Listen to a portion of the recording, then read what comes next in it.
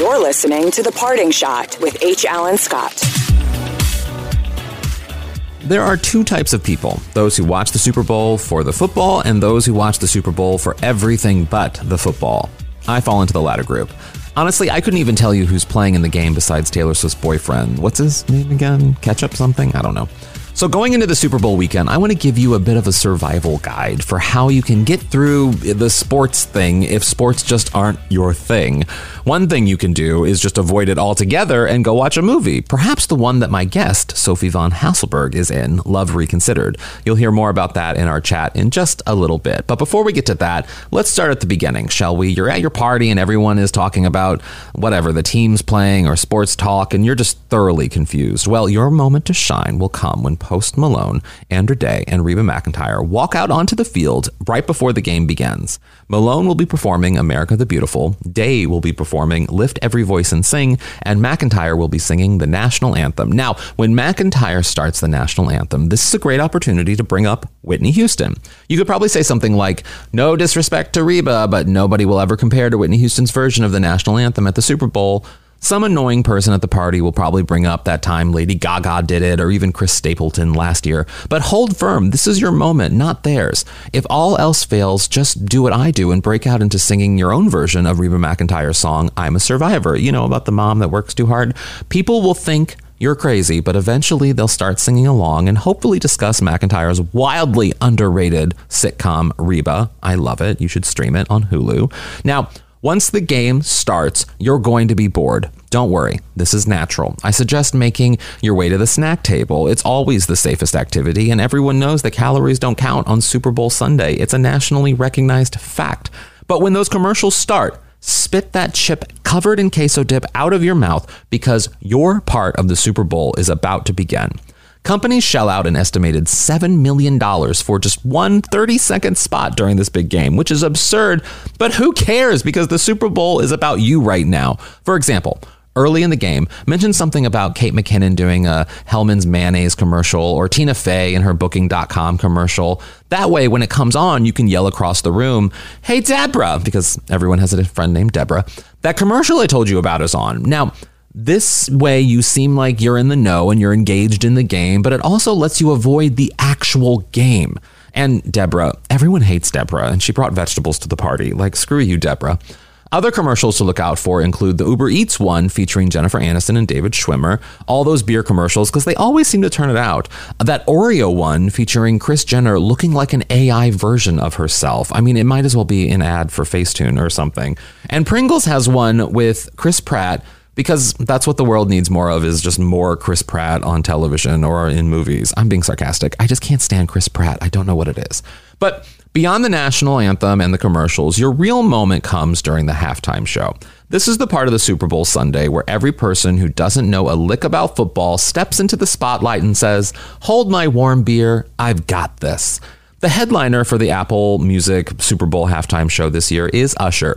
The singer will perform a whopping 15 minutes, which is longer than most halftime shows. Rihanna only got 13 last year, which just feels offensive. Usher hasn't mentioned any special guests yet, but it's safe to expect some surprises during his performance. Now, no shade to Usher. He can fill 15 minutes, but it's the Super Bowl halftime show, and I better see lots of famous stars on that stage. Personally, I kind of hope that Justin Bieber will come out, not because I like Justin Bieber, but because he's kind of been in hiding for the past year, and that would just be fun weird. Oh, and I also would love if, this isn't going to happen, but what if Reba came out and Usher and Reba did a duet? I mean, this is wishful thinking, but I would actually die if that happened. Now, he hasn't mentioned what songs he'll be performing either, but you can expect all the hits, you know, like the yeah one. I don't know. I can't think of any of Usher's songs, to be honest. I really just want Reba to do the halftime show. Sorry, not sorry. Now, even if you don't care about Usher, the halftime show is a great moment to open up the conversation to other past halftime show performances. You know, you could be shady and say something like, Beyonce's halftime show wasn't all that great. It will be a lie because everyone knows Beyonce's halftime show was the best in Super Bowl history, but it will make for a lively Super Bowl party conversation. Other halftime performances that you could bring up include Madonna's, Lady Gaga's, maybe Bruno Mars, or my favorite, Diana Ross at the 1996 Super Bowl, where she left her performance in a helicopter. It was very weird to watch, but it was fun. Okay, now it's time for the scary news. Once the halftime show is over, this, dear listener, will be the hardest part of the night. While football fans look forward to this moment because it signals the end of the game and that big winner that's coming for whoever is playing in this game, for us non-Super Bowl people, everything we have to look forward to is basically over by this point. The performances are done, the good commercials have come and gone, and let's be real, the queso dip is cold. What are you to do? Well, this is when you make it all about Taylor Swift. As the rest of the world knows, Taylor Swift will have flown from her concert in Japan all the way to Las Vegas for the Super Bowl to see her boyfriend, Travis Kelce, see, I know his name isn't Ketchup or whatever, play in the Super Bowl. So while the rest of your party is intensely focused on whatever team is going to win, you could be like, I bet Taylor's tired. That's a long flight from Japan. This is when Deborah will probably bring up wearing compression socks on long flights or something. We get it, Deborah. You're boring. Or if you really want to make it an interesting party, you could do what I would do and confidently say Taylor Swift is overrated. It might be a fib, but I guarantee you it will inspire a heated conversation. Now, after telling you all of this, I fear I may have provided you with less of a Super Bowl survival guide and more of a plan to make your Super Bowl party all about you. Oh, well, at least you'll have that queso dip, right? But like I said at the beginning, if the Super Bowl isn't your thing, Love Reconsidered should be your thing this weekend. Today, I'm chatting with the star of the film, Sophie von Hasselberg. We're chatting about the lack of rom-coms out there right now and why we love them and some of our favorite rom-coms. I mean, we go deep into rom-com talk, and it's actually a lot of fun. We also talked about how there's an epidemic of people wanting to be famous on social media and how that's sort of influencing how we as sort of millennials approach work and life, and all of those things, a really fascinating part of the conversation. We also talked about how Sophie carves out her own path as an actor and a creative person when journalists like me always ask her about her famous mom, Bette Midler. So go on and grab a snack because I will be right back with the very lovely and fantastic Sophie von Hasselberg.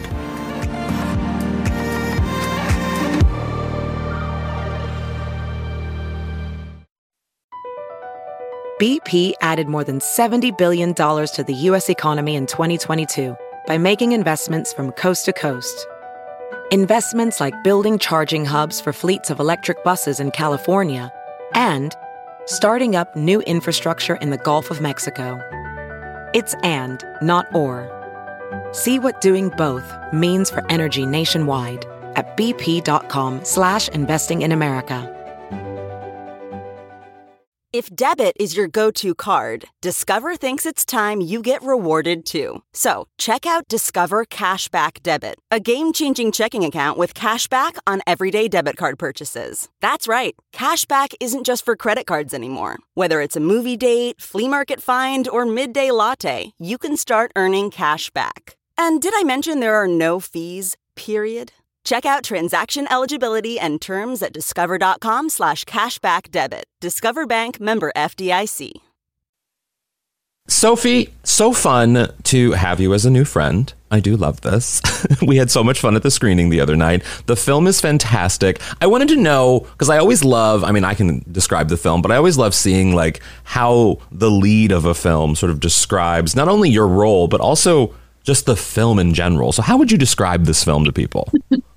It's very funny that that's your first question, because before going on the Today Show, I was having an actual panic the night before of what if they ask me what the film is about and I can't give them the perfect log line? That's that's the stump question they ask presidential candidates, why are you running for president? And if they don't have an answer, you're screwed. This is kind of your job here. Yes. Exactly. Yeah. And I said that to the guy who was doing my hair before going on, and he was like, you don't know what your film is about? I was like, that's not the problem. It's how to put it into a concise explanation. Yeah. But let me try. Okay. Here goes. So Ruby is a down-on-her-luck New Yorker who's convinced that she's supposed to become a quote-unquote girl boss. And her life is suddenly transferred to the Hamptons when she gets an opportunity to run a consignment shop. And while running this consignment shop, she catches glimpses of the lives of many of her customers, causing her to reframe what she really wants out of life and who she really is. And mayhem ensues in a lot of those vignettes. I mean, exactly. I'm going to get to that first, but first I want to focus on Ruby. So Ruby, one of the things that we talked a little bit about at the screening the other night, but I want to talk to you more about here is that the sense of sort of the perpetual adolescence with people, not so much in their 20s, but in the 30s. I mean, there's that whole trend of like the economy's, fucked up. So like people are living with their parents up well into their 20s. But it feels like in our 30s, I'm not living with my parents anymore, but I do kind of feel like I'm still sort of stuck in that bouncy period of the early 20s adolescence. You know what I mean? It just feels like it's prolonged into the 30s. And Ruby kind of personifies that. Do you see that? Oh, she absolutely personifies that. And I think that's something, I mean, I certainly empathize with that. I think there's a very funny generational piece that you're really bringing up right now, which is like for our parents, most of them started working in their early 20s. Many people started working in their early 20s and stayed at the same job for 40 years. Those kinds of things are that path seems to kind of be over in a way. I mean, my friends, it's rare for them to stay at a job for more than 5 years. Mm-hmm. Just like the duration has really shifted. Mm-hmm. And I think there is this interesting prolonged adolescence. I was talking to my parents about college the other day, about like, going to college and feeling very much that actually it was less a period of learning and more a period of just trying to grow up in some way. Mm-hmm. It's like 18 now is different than it was in the 50s, 60s, 70s. Oh my God, yes.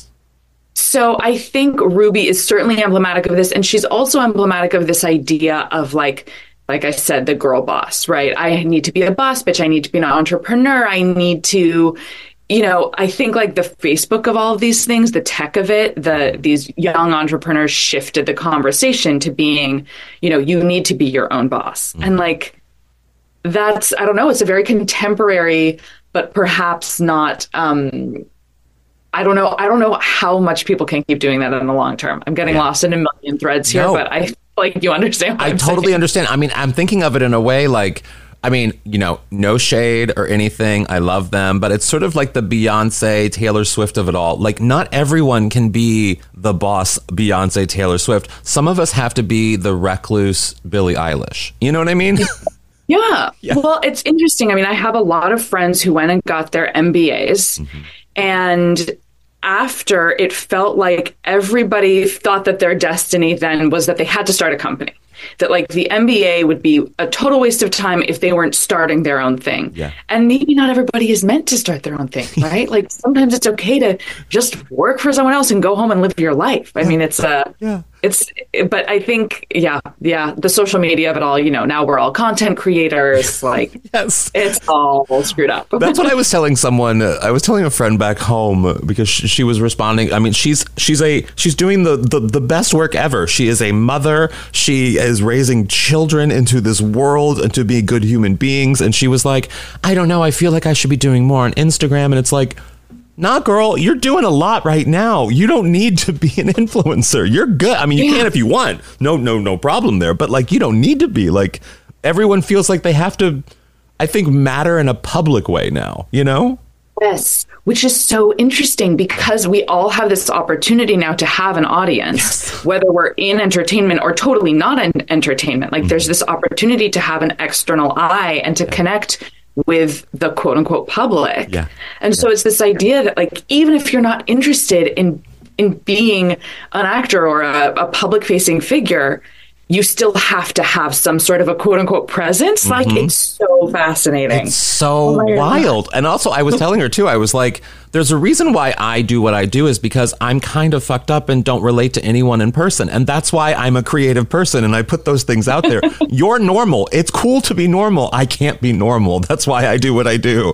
It's, I don't know. I feel like, yeah, you're right. The internet and social media has kind of like skewed that whole presence, Yeah. Yeah. And Ruby is definitely that. Ruby's definitely that. I mean, Ruby, totally. But Ruby gets there. I mean, along the way, Ruby does figure out that like, maybe she should just be Ruby, Exactly. And I also think there's a funny thing with Ruby where it's like, she does sort of have a personality where like, she should be running a quirky consignment store where she is the boss, right? It's like her sense of herself as a girl boss is actually not misguided, but I think her idea of like what that will look like, right? That it's supposed to look like a Gwyneth, it's supposed to be Goop, it's supposed to be the hot rich boyfriend, and sort of learning that those pieces that she imagined were wrong, even though her drive was actually pointing her in the right direction, if that makes sense. Yeah, and she can also matter and be famous with 20 people rather than all these other people that she's trying to impress or be the Gwyneth in the world or whatever it is. It's like, there's a way that you can be an influencer without having to be annoying about it. Like, have that consignment shop, girl. Be famous for be the girl with the quirky shop on the corner. You know what I mean? Like, that's a vibe. Right. Or also, like, you know, you can have influence without being an influencer, that's right? True. Like, you can have real connection with the wonderful people in your life without putting it all over social media. Exactly. Well, and the other thing, too, that it sort of hits me with this is that it is two things. It's particularly, especially in the beginning of the film, I mean, as a Jewish person, I definitely was like, Judy Gold, and like the sort of the Jewish, so I know, right? She's incredible. I mean, she's done the podcast before. I've known her for years. She's like the best. But there is this sort of like, I don't know, Jewish sensibility in a way. And that's probably the New York of it all. But there is this Jewish sensibility in the film that sort of comes through in the beginning. Did that stand out to you at all? You know, it's funny, reading the script, it did not stand out to me. Of course, the Judy scene, even on the page, stood out to me as like classic Jewish mother stuff. Yeah. But then I met Ariel, whose life it's based on. Ariel Haller Silverstone. She wrote it. She also helped produce it with SJ Loco. And once I met Ari, I was like, oh, okay. I get who Ruby is. Now I'm seeing the Long Island Jewish of it all. Even though Ari grew up in Connecticut, it's very like rooted in that particular Long Island Jewish vibe. And then I started to kind of put the puzzle pieces together of also like, you know, she's kind of dating this waspy guy, like she's idolizing Gwyneth, like that she's sort of the pieces, the people who she imagines her life to be are these sort of very waspy blue blood types. Yeah. And yet Ruby is this, like, you know, classic Jewish mother, bagel eating, whatever you want to say. Yeah. And I loved that because I also think part of her journey is actually really embracing that side of herself and cutting off the part of herself that's trying to be this thing that she'll never be. Yeah. So I do think it's interesting because we did a Q&A and Judy Gold was moderating the Q&A and she was asking about the Jewishness of this story. And I think it does come through. And I think, you know, I mean, whether you want to be like, well, she's in the schmata business, like, you know, you can, there are many strands of it that you can relate. But most of all, I think it's actually like Ari's sense of humor and just kind of her way of being in the world. Makes it, a very, like, that she becomes a classic Jewish protagonist. Well, and also, too, I mean, the Hamptons of it all, which, I mean, if anyone's ever spent any time in New York, there's the dream of going to the Hamptons and having that Hamptons life, and then there's also the reality of a Hamptons life. And the Jewishness of it, I think, actually fits really well into the Hamptons of it, because Hamptons in itself is not necessarily very Jewish. And so to be a Jewish person trying to be successful in the Hamptons is kind of an anomaly in a lot of ways, because there's that belief that like, oh, you stick to New York or you stick to sort of the sensibility of the apartment building or all those things, and it's only the rich people who are allowed out here, or the hoity-toity people who are allowed out here in the Hamptons, and there is that dynamic there in a way. Yeah, well, and I mean, there are still, I believe there's still one or two clubs that like sort of surreptitiously don't allow Jews, which is absolutely insane. And I think obviously Jewish people are not the only people who I think are not, we're not traditionally welcomed in the Hamptons, but I do think that that it certainly plays into that. And I think that the antagonist in the film, whose name is Eden, is supposed to really be emblematic of that part of the Hamptons. Yeah. And this sort of like, well, you belong here as long as you're willing to, be my lackey. Yeah. And but it's interesting, particularly in this time. It's also like, I maybe didn't think very much about the Jewishness of the story when we were filming it. And then in retrospect, and particularly, of course, with what's going on in the world right now, suddenly like there's a little bit of a different lens on it, in actually not necessarily even a political way, but simply in like in a social way. I think like the story has maybe changed a little bit. Yeah. I mean, just the sense of, I mean, I've talked about this a lot with, some friends of mine who are, influencer Jews, if you will. They or at least they're outwardly, like Jay Cohen, for example, he's a cook and he does a lot of really great things, but he's also very Jewish online, and sort of being the publicly Jewish in a way, and sort of telling Jewish stories without it being political at all, but like just being Jewish in a movie can be sometimes political just because you're Jewish, you know, and that stood out to me in this film a little bit. I loved it, but I also loved the rom-com of it all. And we talked a little bit about rom-coms at the screening, but I love that this. I mean, rom-coms in general have been hurting these past couple of years in film because of the Marvel of it all and everything. And there is sort of a lack of the sensibility of rom-coms in cinema right now. Do you think rom-coms are coming back? And why do you think they ever went away? I really do think they're coming back. In every interview I've done for this, people have been like, oh my God, I'm so relieved to have a rom-com because I've been missing the genre, which is not to say that there have been zero rom-coms, but they sort of disappeared. Also, like the idea of the A-list rom-com. I mean, Julia Roberts and George Clooney doing that rom-com a couple years ago or last year was like, oh my God, finally we have another, A-listers are doing these films again. I grew up on them, of course. I think they are the greatest genre. It's like they're my comfort food. They're my comfort food. They're also my not comfort food. They're basically like my anytime food. I just love them. Yeah. I don't know why they went away. It's such a good question. I mean, I think right now they are coming back because the world it's amazing how the world just went from like a small dumpster fire to a medium dumpster fire. And now it's just like, wow. Yeah. Holy cannoli, we are just really living in this. So I think there is just like I just said, the comfort food aspect of it, of like people really wanting stories that feel hopeful, that are actually about human connection, that are about love and beauty and kind of wholesomeness in a way, even though some of the storylines in this film are so unwholesome. Like at the same time, it's sort of really about the goodness of people and the desire for connection. And so I think there's a real hunger for the genre. And I think it's really fun that a lot of rom-coms are now being produced as indies. So some of them are not necessarily that kind of mass Marvel style appeal. And yet, it's a little bit more quirky. I mean, I would not consider myself to be a traditional rom-com lead, but here I am getting to be the lead in a rom-com.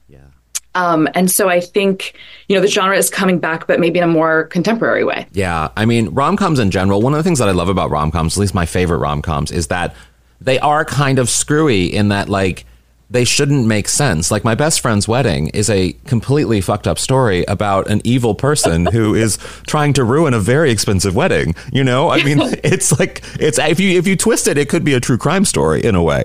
And 100%. Yeah. And so I want to know, like, what are your go-to rom-coms? Well, you just named one, My Best Friend's Wedding, without a doubt. The woman next to me on my plane out to LA was watching My Best Friend's Wedding, and my TV was really glitchy, and I was just sort of surreptitiously like trying to watch over. It's like, oh yeah, this is the part where she goes into the office and she it's okay. So that Notting Hill, absolutely Notting Hill. Then some of my favorites are like, I kind of question whether they're actually rom-coms or whether they're too hard funny to be in the rom-com genre, like a Clueless, Some Like It Hot. Some of these that are like more comedy, like com-rom, not rom-com. Yeah. Some might. Yes, I see that. What are my other favorites? Oh, The Wedding Singer. Oh, The Wedding Singer. I mean, you can't get better than The Wedding Singer. I mean, it's just, J-Lo really sort of like took the rom-com and was just like, I'm going to J-Lo-fy it. And she has in so many films. Yeah. Made in Manhattan. Made in Manhattan. Yeah. Which now I'm like, is that still PC? I don't think so. I don't think so, but still. Yes.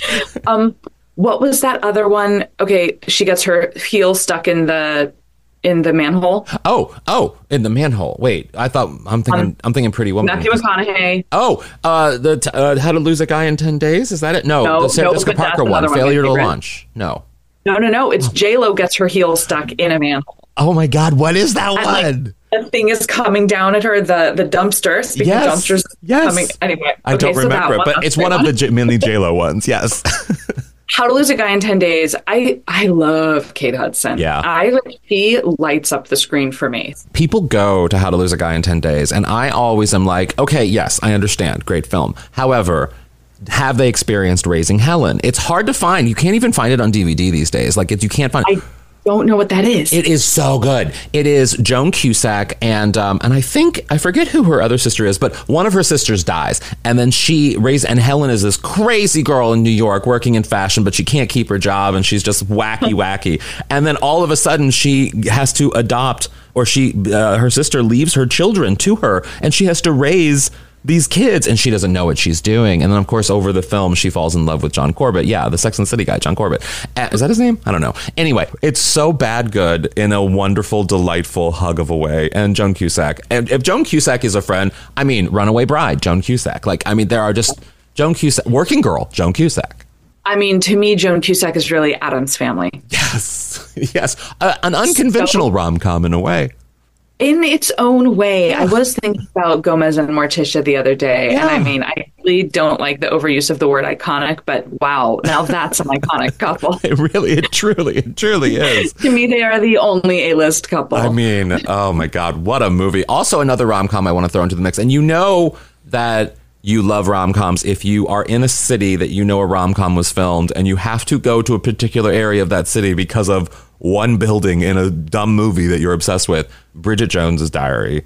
Oh my God. I went to the Borough Market food thing over in London just so that I could see the outside of Bridget Jones. I didn't even care about the food. I just wanted to see the apartment. That's all I wanted to see. That to me may be the most, okay, you know what? I'm revising all of my favorites. Okay. Oh shit. We didn't even talk about When Harry Met Sally, but to me, Bridget Jones, first of all, I'm sorry, Hugh Grant in that movie. I'm like, I don't know why she ends up with Colin Firth. Like, who cares? I'm Hugh Grant. Yeah. When he comes out of the water and he has those aviators on, limp cigarette in his mouth. It's just, I mean, I love that you love Hugh Grant, because in this new friendship that we're building right now, I have to admit, I'm fully Colin Firth here. I need the security of Colin Firth. I think that I like you very much. I mean, just the way you are. That's all I want someone to tell me, that I'm fucked up, but I'm fine. You know what I mean? Just the way I am. Like, that's all I want. You're right. Listen, is he obviously the better choice? Of course. But there's just something about that cad, floppy hair, floppy hair, the Hugh Grant flop. Oh my Lord. But I'm also going to throw in here, Colin Firth is still looking pretty good, like Bridget Jones's Diaries. Whereas I'm not saying Hugh Grant doesn't look like Hugh Grant then. I'm just saying Hugh Grant has kind of gotten a little angry in his recent films. But I will say his acting is incredible. Incredible. Did you see not Notes on a Scandal, Very English Scandal? Yes, so good. Oh my God. How Hugh Grant has never been nominated for an Oscar is insane to me. But I think it's so exciting. And I feel like Matthew McConaughey kind of did a similar thing, which is like starting out as a rom-com, very classically attractive, sort of like doing their thing.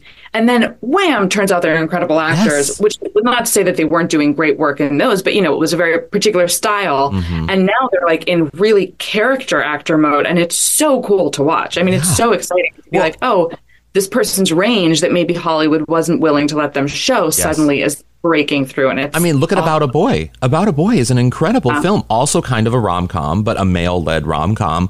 Incredible film. I mean, just so good. Another one that's sort of and I don't know if you like classic films, but I do. I mean, The Apartment is kind of a rom-com, but in a very dark way, because the premise, I mean, it's a funny film, but the premise is that she is trying to end her life, and it's wildly funny, but yet also incredibly dark. It's a wonder. I mean, to me, it's the ultimate rom-com. Well, it's an incredibly made film, and the actors, anything Jack Lemmon is in, which, speaking of, my love interest in this movie is Jack Lemmon's grandson. Oh, I did not know that. Oh my God. Yes. John Lemmon is Jack Lemmon's grandson. That and actually his sister Sydney Lemmon, we went to drama school together, and she's also an actor, and they're both totally wonderful and brilliant. I am a Jack Lemmon super fan. Some Like It Hot has been my favorite movie since I was 4 years old. I think his work is so unbelievable. Yes, and in The Apartment, it's such a, he's both this kind of happy-go-lucky guy and simultaneously has so much pathos, however one's supposed to pronounce that. And yeah, God, he's good. Oh, wow. We need to text more about Jack Lemmon, because I have so many things. I mean, there are so many. The deep cut of Jack Lemmon in the 1970s and the films that he did before he became sort of the elder statesman actor are underrated, even though he won an Oscar during that period, underrated, need to be more respected. I mean, there are just some films that Jack Lemmon is a serious actor, because I feel like when we were growing up, because we're the same age, when we were growing up, Jack Lemmon was a comedian. He was a comedy actor, and his early films are also very comedy driven. But in the 70s, he went dark, and it is good. What did he win an Oscar for? He won the Oscar for, I think it's called Save the Tiger. There was where he's having like a breakdown or something. He was an alcoholic, and there's another one. I mean, there are so many great dramatic 1970s Jack Lemmon films that are definitely worth watching. That when I, as a young kid, I loved Grumpy Old Men, and I was obsessed. I was like, who is this actor? And of course, the geek in me was like, I'm going to go to Blockbuster and get all these movies by Jack Lemmon. Yeah. And I did. And I was a 12-year-old, very shocked by watching a drunk, fall apart in his life film, but it was good.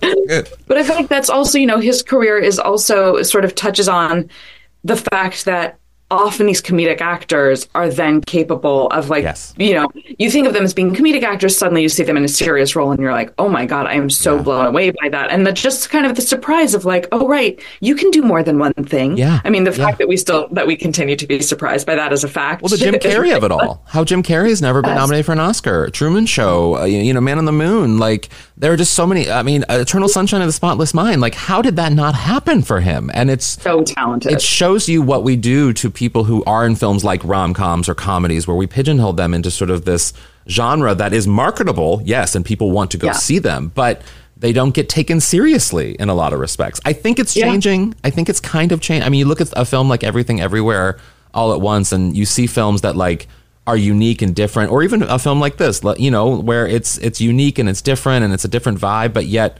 maybe people can look at it in a different way and see it for the art that it is, if you will. Well, I think with this film, with Love Reconsidered, it also helps that it is an indie. So I think it feels a little like there's a lot of room for quirkiness, which makes it feel less like it would pigeonhole any of the actors. But I know we should stop keeping our actors in boxes. Exactly. Well, one thing that I do want to, speaking of indie and artistic and kind of out there, I do need to ask you about Give Me Pity, because I watched a little bit of it. I had not seen it before I met you, which shocked me. And I was shocked that I hadn't seen it, because that is fully up my alley. That is it's a fever dream of just wonder and beauty and like craziness. How can people go find that? I think they can just buy it now, probably. But like, also B, how did that come about? Because it's wild. Yes, it's wild. I'm really relishing getting to talk about Love Reconsidered, because I'm so happy to talk about rom-coms, and also because it is actually giving me like a little bit of a forum to talk about Give Me Pity. Yeah. And I got to shoot these movies almost back to back. Wow. And Give Me Pity is directed by Amanda Kramer, who's a very cool, pretty avant-garde filmmaker. It's interesting because I sort of think she straddles like avant-garde and commerciality in a really interesting way. Mm-hmm. And what was your first question? Totally just forgot. First, how can people see it now, which I think they can just buy it or rent it, but also, how did it come about? Like, what is it about? I'm like, I could just go for the next 30 minutes talking about this by myself. It's available, Apple, Amazon, the usual things. It's also available on VHS, which is pretty cool, through Retro Release Video, and it's available on DVD through Vinegar Syndrome. So it's a very kind of like filmy movie. Mm-hmm. But yes, it's available anywhere that you can rent or purchase films. And I believe we're hopefully coming out on a platform a little bit later this year, but I shouldn't say anything or jinx it. Yeah. But that came about. So Amanda Kramer contacted a friend of mine, Nicole Delaney, who's also an awesome filmmaker and writer, and said, I have an idea for a project, and I saw Sophie von Hasselberg in a short that you guys made together. Would you be willing to connect me to her? And Nicole asked me if she could give her my info. And I said, yes, sort of expecting, I don't know, with these kinds of things, I usually don't expect the caliber to be particularly high. I'm like, straight offer, like that's pretty rare for me. Yeah. So expecting it to sort of be like newbie filmmaker who's never done anything, and I would have said yes as well. Yeah. And then I started looking up Amanda and was, just totally agog at the work that she's done. And she sent me the script and I was like, this is the craziest thing, because to me, this is the most frightening thing I could ever do, because it's singing, it's dancing, it's, basically 90 minutes of one character. Mm-hmm. So the premise of the film, for those of you listening who haven't seen it, is Sissy St. Clair is having her very first live television special. So set in the 70s and 80s, back when people did these live television specials. And as the special goes on, she starts to lose her grip on reality. And she starts to sort of, we're not sure if she's hallucinating or if these things are really happening, but that's what the film is about. So I just knew that it would be such a tremendous challenge. And even though I was terrified, I was like, to say no to this would be the dumbest thing of my life. So I said yes, and I dove in head first, and it was gratifying beyond what I could have imagined. I'm a big nostalgic sort of like 70s, 80s. I'm obsessed with television too, but particularly television specials. And television specials like the B. Arthur special or the Goldie Hawn special. I mean, there were just so many crazy, wonderful fever dream of specials that happened. Liza Minnelli and Goldie Hawn together. And that they're dancing and on like CBS, like what is happening? And and this film, for anyone who is listening who loves that kind of vibe, you have to check this out because it gives you that vibe, and the clothes and the style of it and everything is just like you're in a CBS studio in 1978 and you don't know if the lights are going to set the place on fire or not, but you don't want to leave because you want to see how this ends. It's kind of that vibe. It's really wild. And to me, I think Amanda's script is funny and scary and sad. And it really is about fame and like what fame can do to a psyche and, what our desire for fame does, which sort of connects us to the very beginning of this conversation of like, now that we can all be famous, how how's our mental health going to be? But yes, the aesthetics in that film, the hair, the makeup, the costumes, the lighting were incredible and just pushed it like way far over. And actually, we're trying to do it as a live show, which is pretty. That's what I was thinking. I was going to ask that because it does feel very much like a live show. It feels like something that you could do as a one-person sort of show. It would be incredible live. Yeah, that's our hope, is to do it. And I think it would be such a cool challenge. So I'm excited. We're in talks. I hope that happens. Another thing that I have to ask you about fame, and you and I texted about this before, but like it is kind of, you have this experience where you're a young actor, you're out here, you're doing independent films, you're doing all things, you're making a name for yourself, and you've been in a lot of Ryan Murphy stuff, you've done a lot of other things, like you've done, lots of projects, but you also do have, as a young actor, which is unique to you, the weight of having very famous parents. I mean, like I watched Give Me Pity, and you also have the curse of looking exactly like your famous mom. So I watch Give Me Pity, and I have this vibe of like, I'm thinking of all these wonderful Bette Midler outfits that I love. So I want to know, like, how do you, as an actor, as a creative, as a professional, sort of navigate through carving your own path while also continually getting asked about the megastars that are your family and your parents, You mean sort of like you're doing right now? I know. And that's why we had to text about it before, because I wanted to be respectful. Yeah, thank you. No, I'm joking. With Give Me Pity, it was really interesting because that was actually part of what really frightened me about the script was like, the character is an entertainer. And she's an entertainer who sings and dances, which my mom has historically done. And so I was so scared of like, that people would watch this as me somehow trying to embody that spirit. And so it was very important to me that Sissy St. Clair as a character be as far removed from my mother as possible. Yes, our faces look similar, but like Sissy is, she's really, if you guys watch the film, you'll see she's really kind of obsessed with this femininity. Yeah. She sort of speaks in a very different way with a very different cadence. Somebody just turned all the lights off in here. Sorry, I don't know if that registered for you. No. Speaks with a different cadence. She carries herself differently. So even certain lines in the script that Amanda had written that had a little bit more bombast in them, I asked for her to maybe not include those, because I wanted her to really be this out of touch actor who's so terrified of losing fame, which I think is very different from who my mom is and how she's carried herself in her specials and her work. Yeah. So I think for me, the way that I think about it is simply like, I think of myself as a character actor. And what I want to do when I'm acting is to channel someone who is different from myself. Yes, I use myself in order to find that, but I want to be people who walk, talk, think differently. And so that feels like a very different thing, actually. It makes room for being an actor as opposed to just Sophie von Hasselberg playing this part. Yeah. And therefore, I don't feel like my mom is as much a part of the conversation with with what I do my mom is not as much of a conversation part of the conversation. Sorry. Wow. My brain is going in so many directions.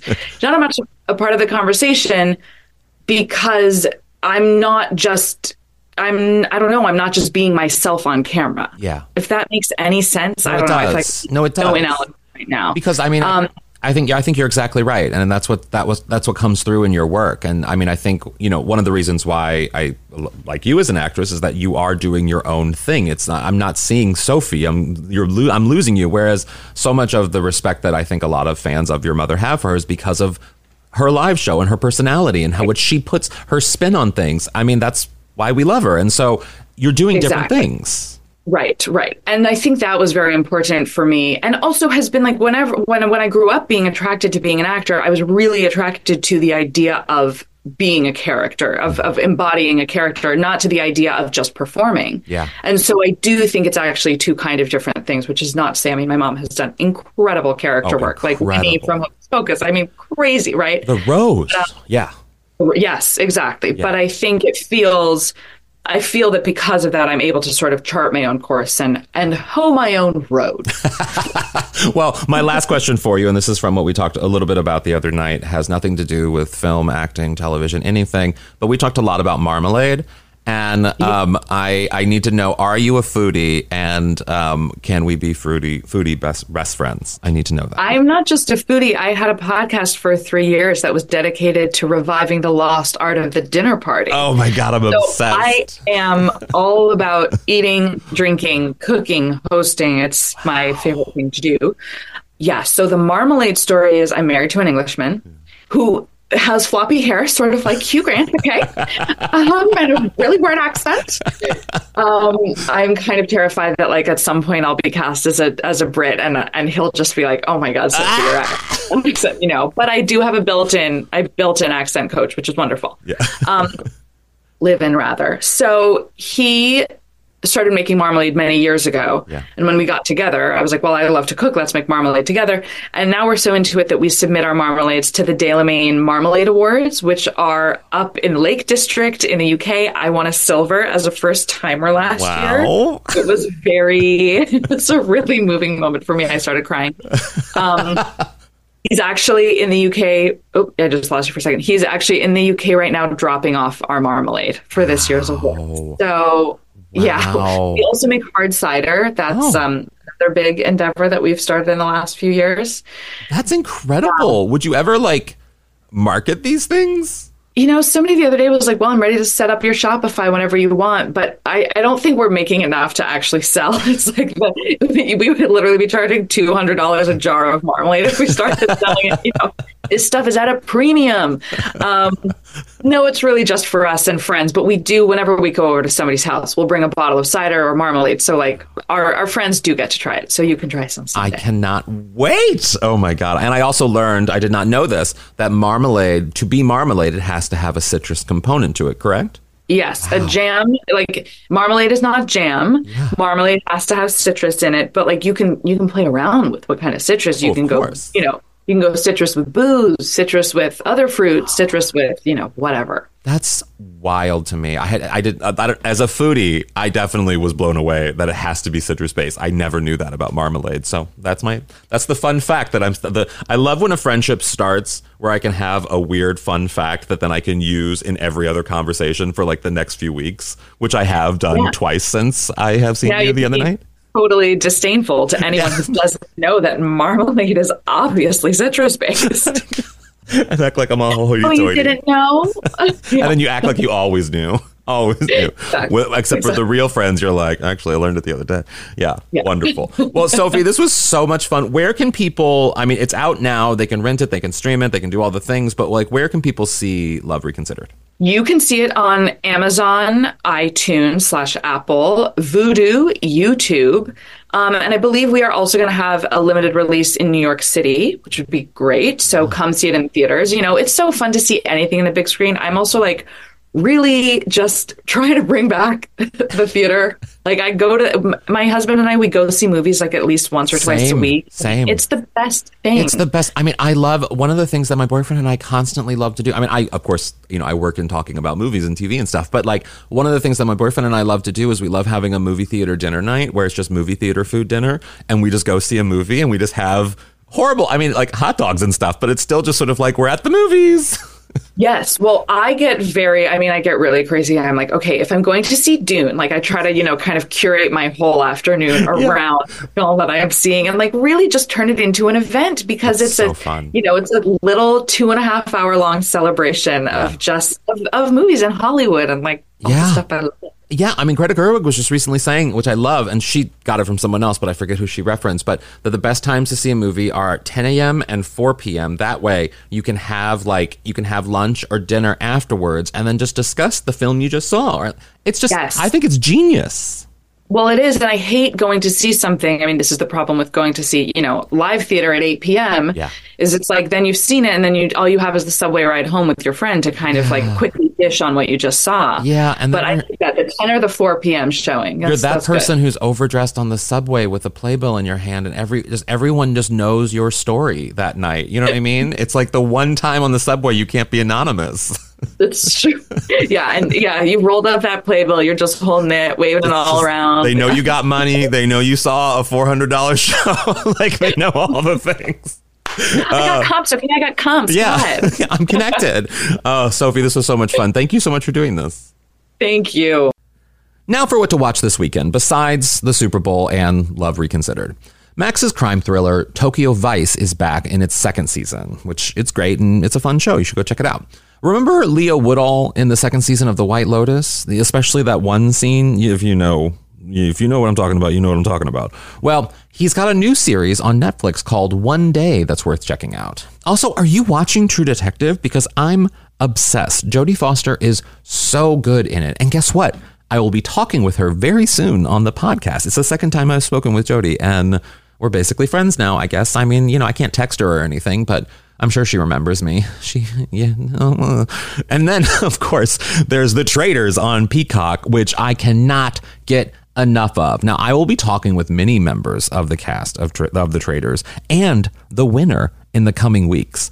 Finally, they announced the new cast of Survivor. The new season, Survivor 46, starts February 28th, and you better bet I will be recapping that season as well. So stick with Newsweek for that. Now, for what's pissing me off this week. As you probably could tell by some of the things I've said on today's episode, especially at the beginning of this podcast, I'm not a huge Taylor Swift fan. I'm certainly not a Swiftie, but the way people are coming for her on Twitter, I'm calling it Twitter because I refuse to call it X, and her politics is just kind of wild. I mean, there are some crazy conspiracy theories going on about Taylor Swift right now, especially coming from some corners of the conservative right, sort of alt conspiracy areas. I saw one post that went viral that was like, notice anything suspicious about her shoes? They're red on the bottom. Clearly, she's pushing a satanic vibe or something. I don't know. They were basically referring the red bottoms of her shoes to Satan, which is insane. It's like, nah, dude, those are just expensive shoes. That's how those shoes come. Have you not watched Sex and the City? I know they haven't watched Sex and the City. And you know what? They probably would have better lives if they would just watch a few episodes of Sex and the City. Lose yourself. Just walk up to a shoe and say, hello, lover, or whatever she says. Like, calm down, everyone. They're just shoes. So dumb. Anyway, thanks for listening to The Parting Shot. Now, watch something fun this weekend, perhaps Love Reconsidered, or if the Super Bowl, survive the Super Bowl party. I gave you those suggestions. But regardless, watch something fun and have a great day.